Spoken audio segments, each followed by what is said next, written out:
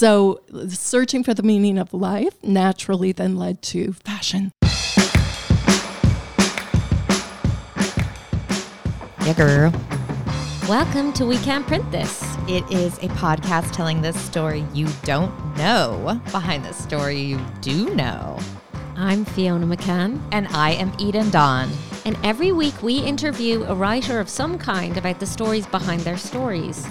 And please, if you like our podcast, we'd love it if you'd share it with a friend.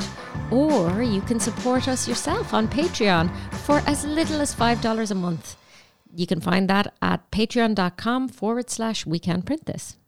And this week we have sort of my teen idol on, Vivian McInerny. Vivian covered fashion for The Oregonian, including being our New York Fashion Week touchstone here from 1984 to 2015. Quite the career. Long time. And brings many of those stories from the runways to us today. And it was just such a treat.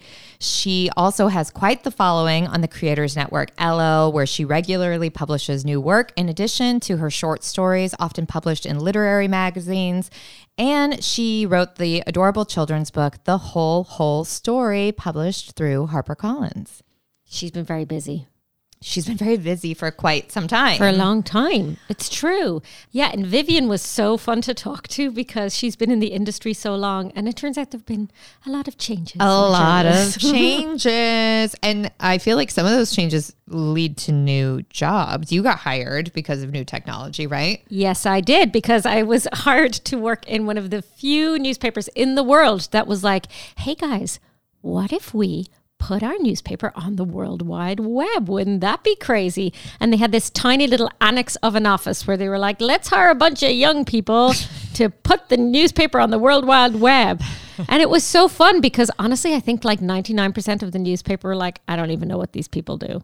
Amazing. Never mind. They're the online people. They're the online people working on Al Gore's internet, as I like to call it. I mean, the great thing at that time, weirdly, was that nobody was paying any attention to what we were doing. So we used to like develop these little columns that would never have seen the light of day in the actual newspaper. Right. Oh, that's interesting.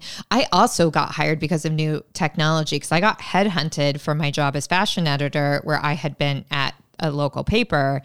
And they wanted to start a blog. Oh, one of those weblog thingies? One of those weblog thingies, because for a minute, blogs were so hot. And they were a weird democratization because there were so many people getting, it was also kind of early rise of influencers when you think about it. There were all these people doing blogs that were getting these huge followings, like a bigger than printed traditional publications. And so then I feel like all of the magazines, everyone was like, we got to get a blog. I know. And meanwhile, I was back over in the actual newspaper. They were still getting faxes. They still had one of these huge, big reference books where you got all your phone numbers from. Oh my God, and over on the internet side of things, we were all like, Google, babe, Google. No, ask Jeeves, babe. Oh, Ask Jeeves. Ask Jeeves. Ask Jeeves, you're right. It turns out, Jeeves. Yeah, Ask Jeeves actually didn't know that much. He did not know as much as Google, no offense, Jeeves. But I feel like Wordlebot knows more than Ask Jeeves did. True. But blogs were big for sure, and we all had to write blogs. I had to write an arts blog, and which won an award. Oh, yes, look actually. at you, fancy pants. Back in the middle of the heyday of blogs, it was all like, everybody has to have a blog. And we had millions of blogs. And then suddenly it was like, blogs are dead. Forget about blogs. Blogs are dead. And then remember, it was like, pivot to video. Everybody do video now. Video's so big. And then in the time that we worked together, video was big. Video was done. Video was big. Video was done. And then now it's like TikTok, Instagram, Reels adjacent. Well, and social media has been a big game changer as well. Yeah, I that's remember true. when they were like, okay, everybody needs to join Twitter. And that was really important. And they were like, wait, we don't have company rules about Twitter. And all that had to be developed. And it was like, huge. Yeah. Yes. I forgot about that. Everything has changed so much. And that's in, just our few years. But when you think about Vivian's span, how much more change, and with the internet coming in the middle of that, which was truly the biggest game changer and will continue to be. And now we have AI and robots taking our jobs. I know. I mean, the best thing to remember, I think, about being a journalist is just to know that no matter what you're doing, you will have to get ready for a big change somewhere, somehow. That's true. And I want to take that back because when the robots rule us all, I want everything on the record to show that I was very... we love robots. We love you, robots. I was we very were polite. always on your side. We were not against you. I do always say please and thank you to all forms of AI because I'm like, you know what? You're doing a job too and manners matter. And you never know who's going to have the power next. So You never know. You never know. Yeah, everything has, I think that is really good advice for young journalists or old journalists. I'm not sure where we lie somewhere, hopefully in between the two. Yeah, but like mainly young, honestly, even though I'm going to now tell you about like all of these ancient rituals in the newspaper when I started electricity was invented. And they had like a physical spike where they were like, oh, we're going to have to spike that story. It meant they would like pull the story off and put it on a spike, which meant that story was killed. And they would have these like typesetting very carefully. And then you could go down in on the ground floor of the newspaper building and just watch the printing presses roll overhead.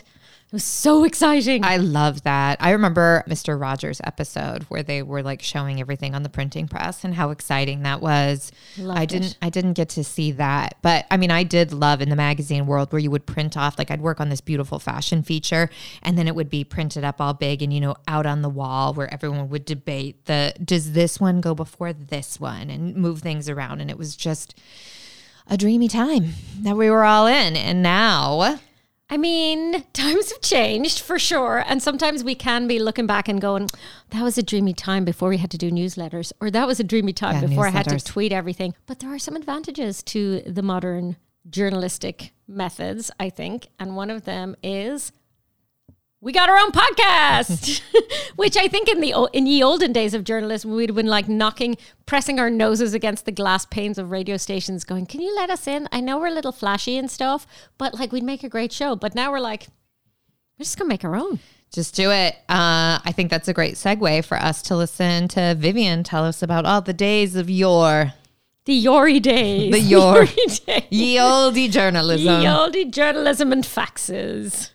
Fiona, we have a new sponsor on the show today. Yes, and we're totally chuffed because it's Betsy and Aya, which anyone who knows me knows I spend 99% of my life in their earrings, and I have 3 of their signature bridge-inspired cuffs, and it's all designed and made here in Portland. I have been writing about and wearing and obsessed with Betsy and Aya's ready-to-wear jewelry since they started in 2008.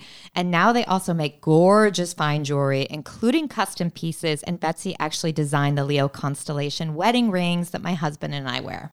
Yes, and now you can support both our podcast and this rad family business by shopping with them through our special fancy link, which is betsyandaya.com/we can't print this. I'm going to spell it for you.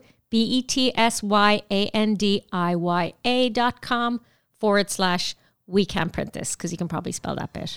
Use that special URL to automatically get 11% off your order of ready to wear, but do not sleep on that fine jewelry either because it is good.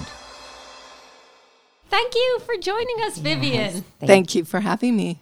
I get to monologue for 1 second because Okay. I am so excited that you are here because I don't know that people will understand that you to me are so famous. You are so famous to me. Even What though a sad little life you have. so burned by our guest immediately. I mean, we've known each other for years now, but I think what people don't understand is that in Oregon, growing up as a fashion kid, which I was, that you were our gateway to fashion because this was pre-internet, and Vivian off and on from now, as we discussed, 1984 to 2015, you were covering Fashion Week for us. You were writing fashion columns, and that was all we had. And you were the person who would go to New York and live this glamorous life. It looked glamorous from the outside. Vivian, this is the monster that you created right in front of you. Take responsibility for this. Yes. But I do think people think of Fashion Week as really glamorous. In fact, it's just bedlam. It's utter chaos. bedlam. Once you've actually worked or covered fashion. Now I know, right? Yeah. Now I've been a journalist long enough to know that it in fact is not glamorous and you're exhausted and you're there under deadline. But You did a wonderful job of making kids like me growing up in the country and then reading in the Oregonian what was going on in the world, because it was the only way we knew. We didn't have the internet. We didn't have blogs and Instagram and all this stuff where everyone now has immediate access to fashion. Instead, we just waited with bated breath for Vivian McInerny to come back and write in the Oregonian and tell us what was up. I feel like I should have used this power for better things than what to wear. No, that's important. It was. It's very important. So we wanted to have you on today to talk a little bit. I mean, obviously, Fiona and I are both journalists, and Fiona comes especially from newspaper journalism, which has changed. I don't know if you know, it's changed a little bit in the last few years. Which is the why paper I'm part here. specifically. The paper part. But I really want to talk about this time in your career that I'm so enamored with. And I will try to not be a sycophant. I will do my best. Fiona, go ahead, because it makes me feel really good. Tell us the first fashion week you remember going to. I think the first ones I went to the first few years, they were just kind of all over New York City. So instead of centralized in the tents, as I think a lot of people are familiar with that, they were just fashion shows were held at hotel ballrooms, showrooms, restaurants, just kind of anywhere. And you, as a reporter, would have to prove that you were a reporter, buy a list of the fashion shows from a woman called Eleanor Lambert, who started Fashion Press Week in 1943. Whoa. And she was still doing it when I started in the 80s. So you would buy this list of where the shows were, and then I think you then had to ask permission to come, ask for an invite, like basically. get a media pass or whatever equivalent. Yeah, except that it was each one individually. So it was wow. such a pain because you were literally with each show, and there were, maybe 75 shows. And you had to get a separate pass for each one? Yes. So I'm kind of glad for the internet now. Yes. So it was really, it was difficult, but it was really exciting because they would be things like, in a hotel ballroom in the plaza was a common venue, which was a beautiful ballroom. And it sounds fun, but there would be maybe up to 900 press people at a fashion show in a ballroom. The show would end, and then these 900 people would be running outside to get a cab to the next show that was way downtown. You had to tear each other's eyes out and stuff to get into those cabs. It was terrible, except the people from like Vogue and that, they had limos waiting for them. So, but the rest of us, it was hard. It was tricky. And plus, because I was brand new to New York, I had no idea where I was going or what I was doing.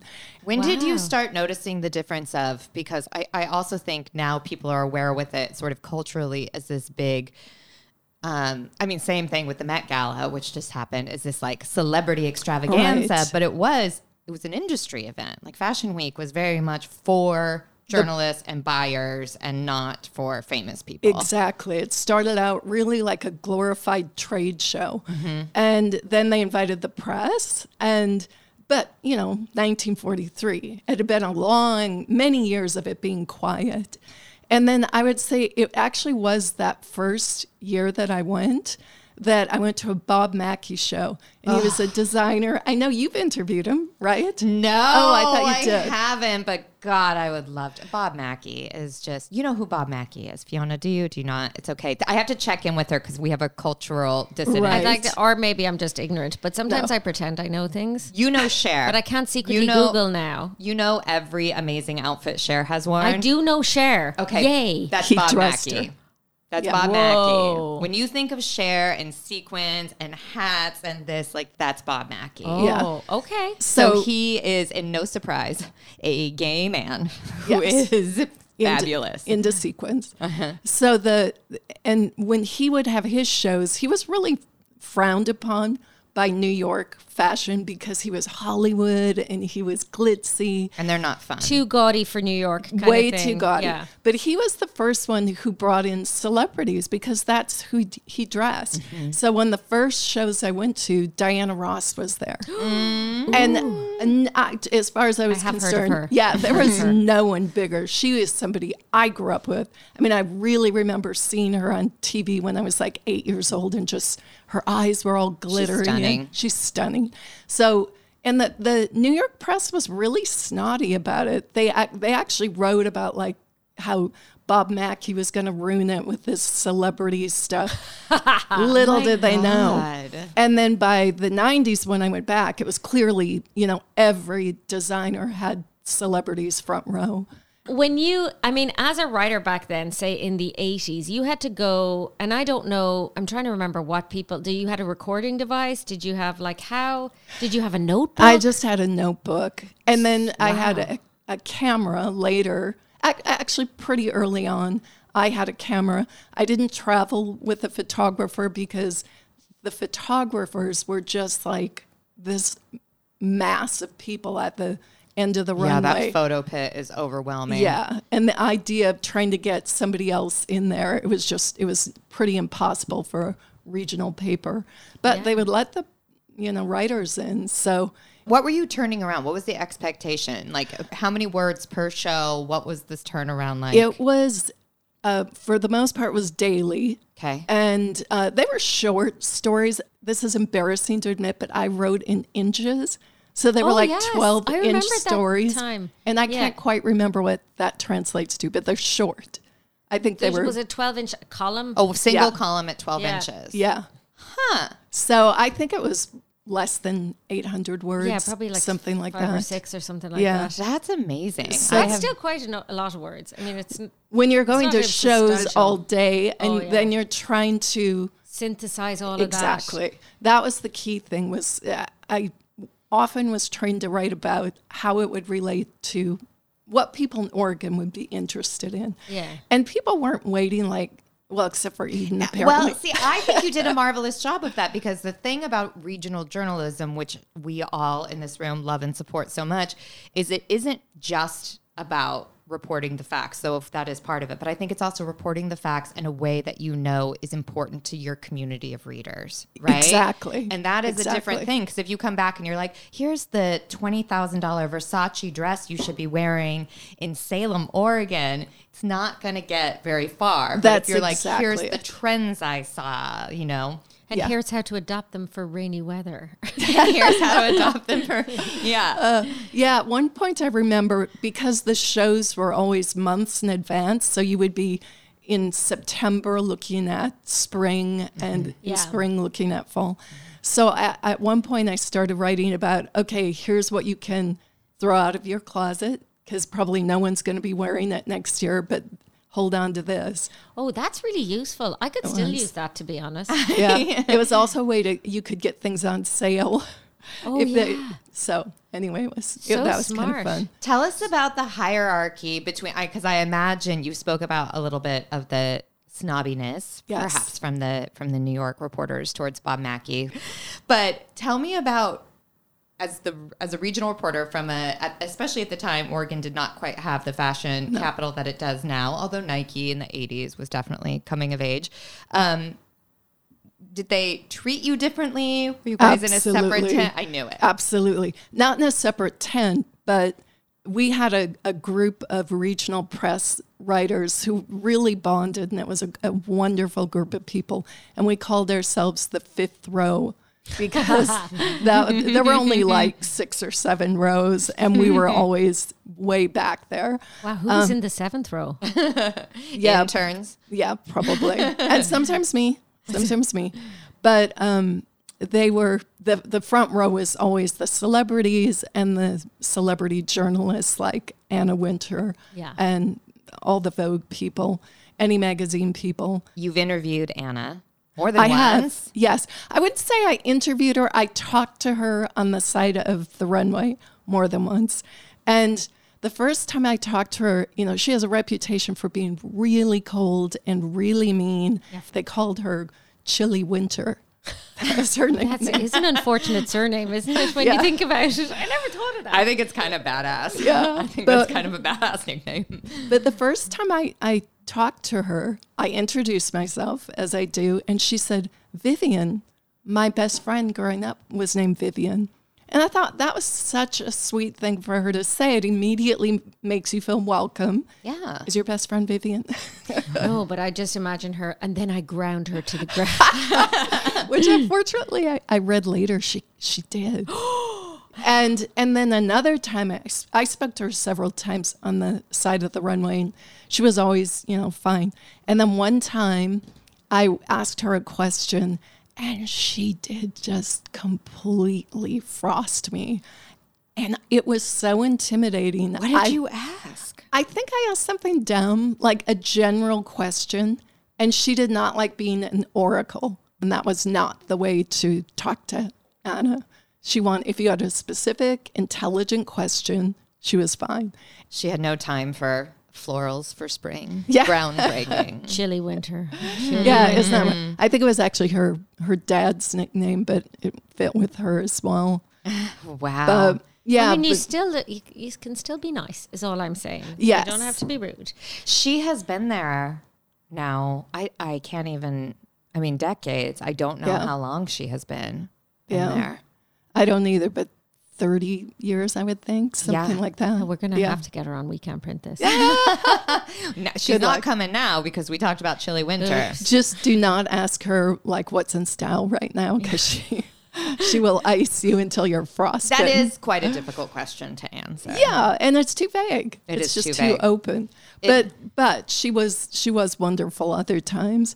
And I talked to so many people on the side of the runway, and they're not quite interviews, but you're talking before the show, and everybody's in Zoolander, all on their runway, sitting at the pristine white runway, waiting for it, and you would just run up to them and kneel down and say, "Can I get a quote from you?" Basically, kneel down good for you. before them. And I did it because for the weirdest, longest time, nobody. I know this sounds surreal, but nobody was going down and talking to the celebrities. They just were. I don't know if they thought they should respect their space, or I did not. You're very polite, so it's not. You went up politely. I did go up it's politely. Journalism too, sometimes you have to. You have to be the person who just does it. Yeah. And an early one that I did is I saw these 3 young girls standing by the side of the runway, and they were wearing gold lame jackets. And this was not a cool look. This was maybe early 90s. They were very noticeable. And so I went up to them and said, are you in a band? And the girl goes, well, we're not really in a band, but we do sing. And I said, oh. And I said, and so that's why you're wearing the matching outfits? And she said, yeah, my mom thought we should wear it so people would know we were in this group. And I said, that makes sense. And I took her picture, and all 3 of the young women were gorgeous, but the one in the middle had something, a real aura. It was Beyonce. I knew it. Yeah, it was Beyonce. Fiona just looked like the sun came from behind a cloud and shone upon her. And she was, they were really young. They did have a song out, but they were not well known yet. I had to ask how to spell her name. Yeah. Of course, we didn't know how to spell Beyonce then. So Tina Knowles had made all their little jackets. She dressed him up to Isn't that neat? Yeah. And she was pretty amazing. Another time I was at a Tommy Hilfiger show and waiting to check in. And the guy in front of me says, the guy with the clipboard is like, name. He goes, Connick. He goes, you're not on the list. And he goes, no, I'm sure I'm on the list. He goes, what's your first name? He goes, Harry. And the guy goes, no, there's not a Harry or a Connick on the list. And I'm like, seriously? You're like, I think I know who he is. Add the junior, will that help? And so Harry Connick Jr. was so humble. He just kind of nods and walks away like, okay, I guess I'm not going to the fashion show. And I walked over to him and said, hey, this is the press table. That's why you're not on the list. You should just go directly backstage. And so he goes, well, how do I do that? And I'm like, let me take you. Oh yeah, Vivian. Girl. So I did. I just took him to the entrance of the backstage. I didn't try to push it. Took him to the entrance of the backstage. Ian's doing very serious air quotes right now. Very serious. That sounded so dirty when you said it. I told you I grew up in religious school, which means we can make anything sound dirty if you try Oh hard my enough. God, I'm embarrassed. I wouldn't be. It's a handsome He's fella. fairly easy on the eye. He's Vivian. so, and he was at kind of the height of his fame. I think he was even on Will and Grace then. Oh, anyway, yeah, he was Grace's husband. Yeah. I forgot about that. yeah, and he was such a sweet man. So later when he was sitting out in the audience, and I went and talked to him, and he was very sweet. So I have high regards for him. Tommy owes you a debt of gratitude because he would have been Yes. absolutely so mortified to have had him turned away from his show. And his people were so rude. So rude. But also, I kind of love that Harry Connick Jr. was like, okay, then. I guess I'm not on the know. list. And Good wasn't going to job, make a Harry. big scene about it. Yeah. What Yeah. a nice man. Did you always have an interest in fashion and then the journalism came next? Or were you a journalist and then the fashion came next? Like, how does that? Yeah, I have the very typical way of becoming a journalist, a fashion journalist. I went to school for 8 years wearing a uniform, so knew nothing about fashion. Except there's things you can do with a uniform, turns out. Yes, roll it for one Trick it thing. out. And then I went to the Hunger Games, that is public school. And then I just went fashion bananas, just like would follow trends. And then I guess like every high schooler now, I went through Minneapolis Rags, where I grew up. There was a secondhand store. And Minneapolis Rags, you would buy everything by the pound. So I would go down there with my boyfriend and we would just load up on, I was really into beaded sweaters, like 1940s jet bead sweaters, and black crepe dresses with shoulder pads. I must have looked ridiculous in high school, but that was my introduction to fashion. And then after I went through a really, I can make fun of it now, but seriously bad existential crisis. All I knew is I wanted to see the world.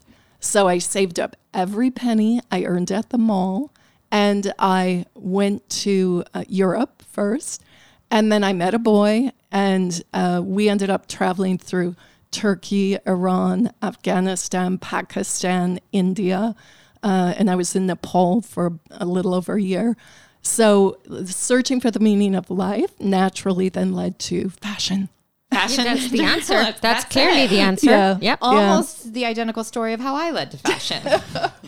It is funny, though. I think there is something to that when you're really seeking meaning. And then, first of all, there is meaning in clothes. Of you know? course there are. Absolutely. It's They're how- major signifiers of meaning, to be honest. Exactly. the way we choose to express ourselves to the world. It's why I don't like any parameters on how we tell kids they should dress. I mean, because Agreed. you grew up with uniforms, I grew up with the dress code, and it felt very stifling. Yeah. And And it's fashion can be so fun, so expressive. And the thing I think that a lot of people think fashion writers have this one idea of what is good fashion. And I think it's much more that we love the creative expression of Yes. whatever it is. So I can absolutely love somebody who dresses in a way that I would never feel comfortable dressing in. But yeah. I agree with you so much. I mean, I do have a fashion degree, so there were technical things where I could look at something and be like, babe, that's patterned quite badly. Like that just doesn't fit well. But for the most part, it was, is there passion behind this? Is there story? Is Yes. there good color here? There's so many things to it. That was one of the things that got me to realize while I was covering fashion, I think there was a part of me that still sort of thought it was beneath me. You know, I was a writer. This is frivolous. Yes. Sort of thing. Yeah. I wanted to write meaningful stories. And I did do a few of those in addition to fashion, but every break I ever got was writing fashion. But there was this one time when I talked to people about a favorite piece of clothing or something that they just held on to for I loved years. that recurring piece you would do. It was so much fun. And one of them, there was this woman who said, "Oh, I have this green suede jacket." And it wasn't really that fashionable then, but she would wear it. And it was her grandmother and grandfather during the Depression. They would go window shopping because no one had money. And they had walked by this green suede jacket and admired it. And then Christmas comes or an anniversary or something. And the husband presents his wife with this green suede jacket. But she has cut off her arms. I've read this. It's an O. Henry story. It's so almost like that. It turned out he had sold his blood to buy her the jacket. Wow, that's meaningful. It's so meaningful. And that just really stuck with me. And just how much we imbue clothing and articles of fashion with meaning. Oh, I love that. That sounds amazing. I know, because it is such a thing. I think for jewelry I wear all the time, I feel like I have so many relatives with me, and it's a nice way to keep things on your body. Like I said, it's an expression that we have. It's an outward expression from an inward feeling, and I love that about fashion. So you got into journalism, and your sort of first main job was the Oregonian, is that right? Kind of. I did not go to J school, which was pretty much a requisite at the time. Everybody was going to J school. But I had this unusual experience of having spent about 3.5 years overseas, half that time in Asia. And so that kind of helped maybe more with my confidence than anything. When we came to Portland, I started taking writing classes and at PCC and the community college. While I was still taking classes, they told the students of this opportunity of a alternative paper. That's what they were called then, before zines even. Alternative newspaper was looking for someone to write stories. And I was like, didn't have the confidence yet. But my husband, who has oodles of confidence, he went and he wrote a story. And then he said, "You can do this." So the editor was looking for someone to write a fashion story. And this was the early 80s, and it was really that sexist then that it was like, a fashion story, we better ask a cute girl. Yeah. So they asked me to do this story, and I told them, I know nothing about fashion. I really, really know nothing. And they kept saying, well, where do you shop? And I said, I only go to like Goodwill. And they said, that's it. Do that story. So that was my first one. Your husband was probably like going in saying, I know everything about whatever subject you need. And you're like, I know nothing about fashion, to people who know less than you about fashion, no doubt. Yeah. I mean, you just don't have that. You constantly underselling yourself. It's just, I wish I had confidence. It's a good rule for women, I think, particularly in journalism, where there still is so much sexism. And I feel like as fashion editors, and you covered so much arts and culture, anything that's under the lifestyle umbrella, I feel like we had to deal with a lot of snobbiness, right? Yes. Because we are not doing real journalism. Mm-hmm. We're doing lifestyle journalism. And it's like, it's all the same. Yeah. It's reporting, it's finding sources. It's hopefully factual. Yes. Hopefully factual. Well, is the aspiration, indeed. and with fashion, there's the added thing of you're dealing with the photos. Because as a journalist, typical journalist, they fill out a form and a photographer shows up and takes the picture. So when I sort of pointed out to an editor, it's like, no, I kind of arranged these photos. And they were like, well, we all do that. We all fill out forms. It was like, no, like they didn't We're setting up photo shoots. Yeah, we were setting up photo shoots. So there I was doing these weekly stories and also hiring models, makeup artists when we could afford it.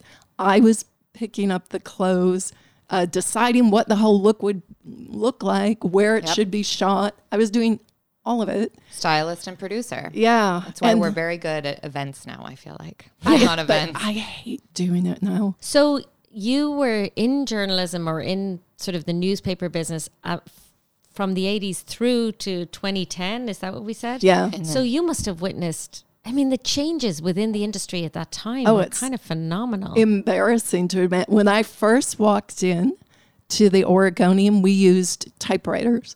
Yes. They were electric typewriters because we were fancy and modern, but they were typewriters. And then I think within 6 months, we all had computers. But that first time, it was like only the copy desk would have computers. So you would write your story, then you would have to go and rewrite it in a borrowed computer. So 6 months later, I had a computer. And then when I came back after my long leave of absence, the internet was brand new. It was so new that we had to have a reporter who was a science tech reporter kind of explain what it was. What was the biggest change then, if you remember, from that first fashion show, reporting that first one in the 80s to the last one you said you went was 2015? I think the biggest difference, I would say, is just the awareness of it, of the public awareness of Hoopla. what Fashion Week was. And in the beginning, no one cared. No one understood what it was or why it mattered. And in the end, it was just a celebrity nut scene, you know, and there were people who were there only to see celebrities. And so it became almost too aware of itself. So it was less about the fashion and more about the idea of fashion.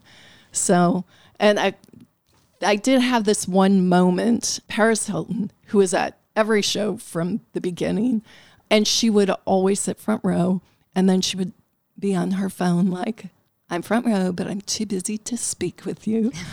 And one time, it was right before she went to jail, and she was coming out from backstage, being led by the hand by a handler, and he was leading her by the hand, and she was taking these little baby steps behind him and looking down very shyly, like a 5-year-old child. And she was holding her little dog, and it was like, the whole energy was, I don't want to be here. Oh. And then she goes and sits front row, where the lights are brightest. And I just thought, this has gotten nuts. So then, apart from Fashion Week in itself, what were the biggest, you've obviously witnessed a lot of changes within the journalism industry as well. And, what were are there sort of marked moments, obviously when we went from typewriter, which is sort of, you think about it now, like you couldn't cut and paste on a typewriter. Research, how do you research stories without the internet? That was the hardest thing, that when you did want to, an expert on something, you would have to try to, there was a giant book, reference book, and you would go to this reference book and think, okay, I want to write a story about fur. And then you would look through and find like the American Fur Association and make a phone call. I feel bad about the level I have complained about trying to find sources now in my life, since I always had the internet to do it. Well, and sorry, go ahead. Oh, I was just going to say, when the internet came in and when social media became a big deal, that was another thing that the newsroom changed around, where they had brought somebody in to teach us how to use social media to make contacts. We were really early Facebook, early Twitter, and how to use it for journalism. And in the beginning, it worked really well because you could reach out to somebody and get a response. Now it wouldn't work at all. Yeah. The person you were trying to reach would now have 5 million followers. And flash in the pan. Yeah. Yeah, But, and also Elon Musk owns it now. This whole podcast is about what happens when certain people take over certain things. Donald Trump and Elon Musk. How did we get here? I have a Donald Trump story. Can I tell that? Dish it. Donald Trump, I saw on the side of the runway many times, and I had talked to him a few times. But I will say that I spent the whole time talking to him, staring at his hair, trying to figure out how the comb over worked, because it was what every journalist wanted to explain it. And all I could come up with, it was like the Celtic knot of comb overs. Ooh. It was very complicated and could not be deciphered. I think we should probably wrap up here. Okay. Fiona, I don't know you well, but I do think we're related. We probably are. I know. I swear you look like some of my cousins. Yes. A lot. I think that's very We likely. just found out these 2 Irish gals are likely related. And that will be so great. We can make a whole mini-series podcast about you two. Thank you so much for coming and for joining us today. For all our listeners, Vivian is on Twitter at Vivian Mac, and so is her Instagram. Is that right? At Vivian Mac, both of them? Yes. Great. Yes. That's it from We Can't Print This for today. You can see more info about this episode, including transcripts and links to things we talked about, at wecan'tprintthis.com, and check out our Instagram stories at We Can't Print This for all the visuals too. And of course, we are on Twitter still, hanging in there, at We Can't Print This. And Instagram, where hopefully we can put up some pictures maybe from some of your old stories. If you have anything, I think that would be really fun for us to share some stuff. And a reminder for everyone that we are not backed by anyone. We are just independent journalists talking about writing and letting you know about it because we love it and we think you will too. So you can support our work and the podcast, one, by just sharing it. Send this to a friend you think might like it. That's a huge help. Or you could become a monthly supporter on Patreon at We Can't Print This. Thank you to our producer, Miranda Schaefer, and to Dave Depper for our intro music. This podcast was recorded at the Writer's Block in downtown Portland. And a big old thanks to our third office mate, Rachel Ritchie, for how she wears her baseball cap backwards, where she looks like a little youngster in a movie about baseball. I love when she does that. That's true. We could have a whole episode on Rachel's fashion choices. Just like a cute little fella. She wears her little baseball cap backwards like she's ready to go to T-ball. Also, if you are a writer with a great behind the story, please let us know. You can write to us at wecan'tprintthis@gmail.com, or you can write on your typewriter and put it in an envelope and get a stamp, and then open it and retype it and send it to the email. Great job.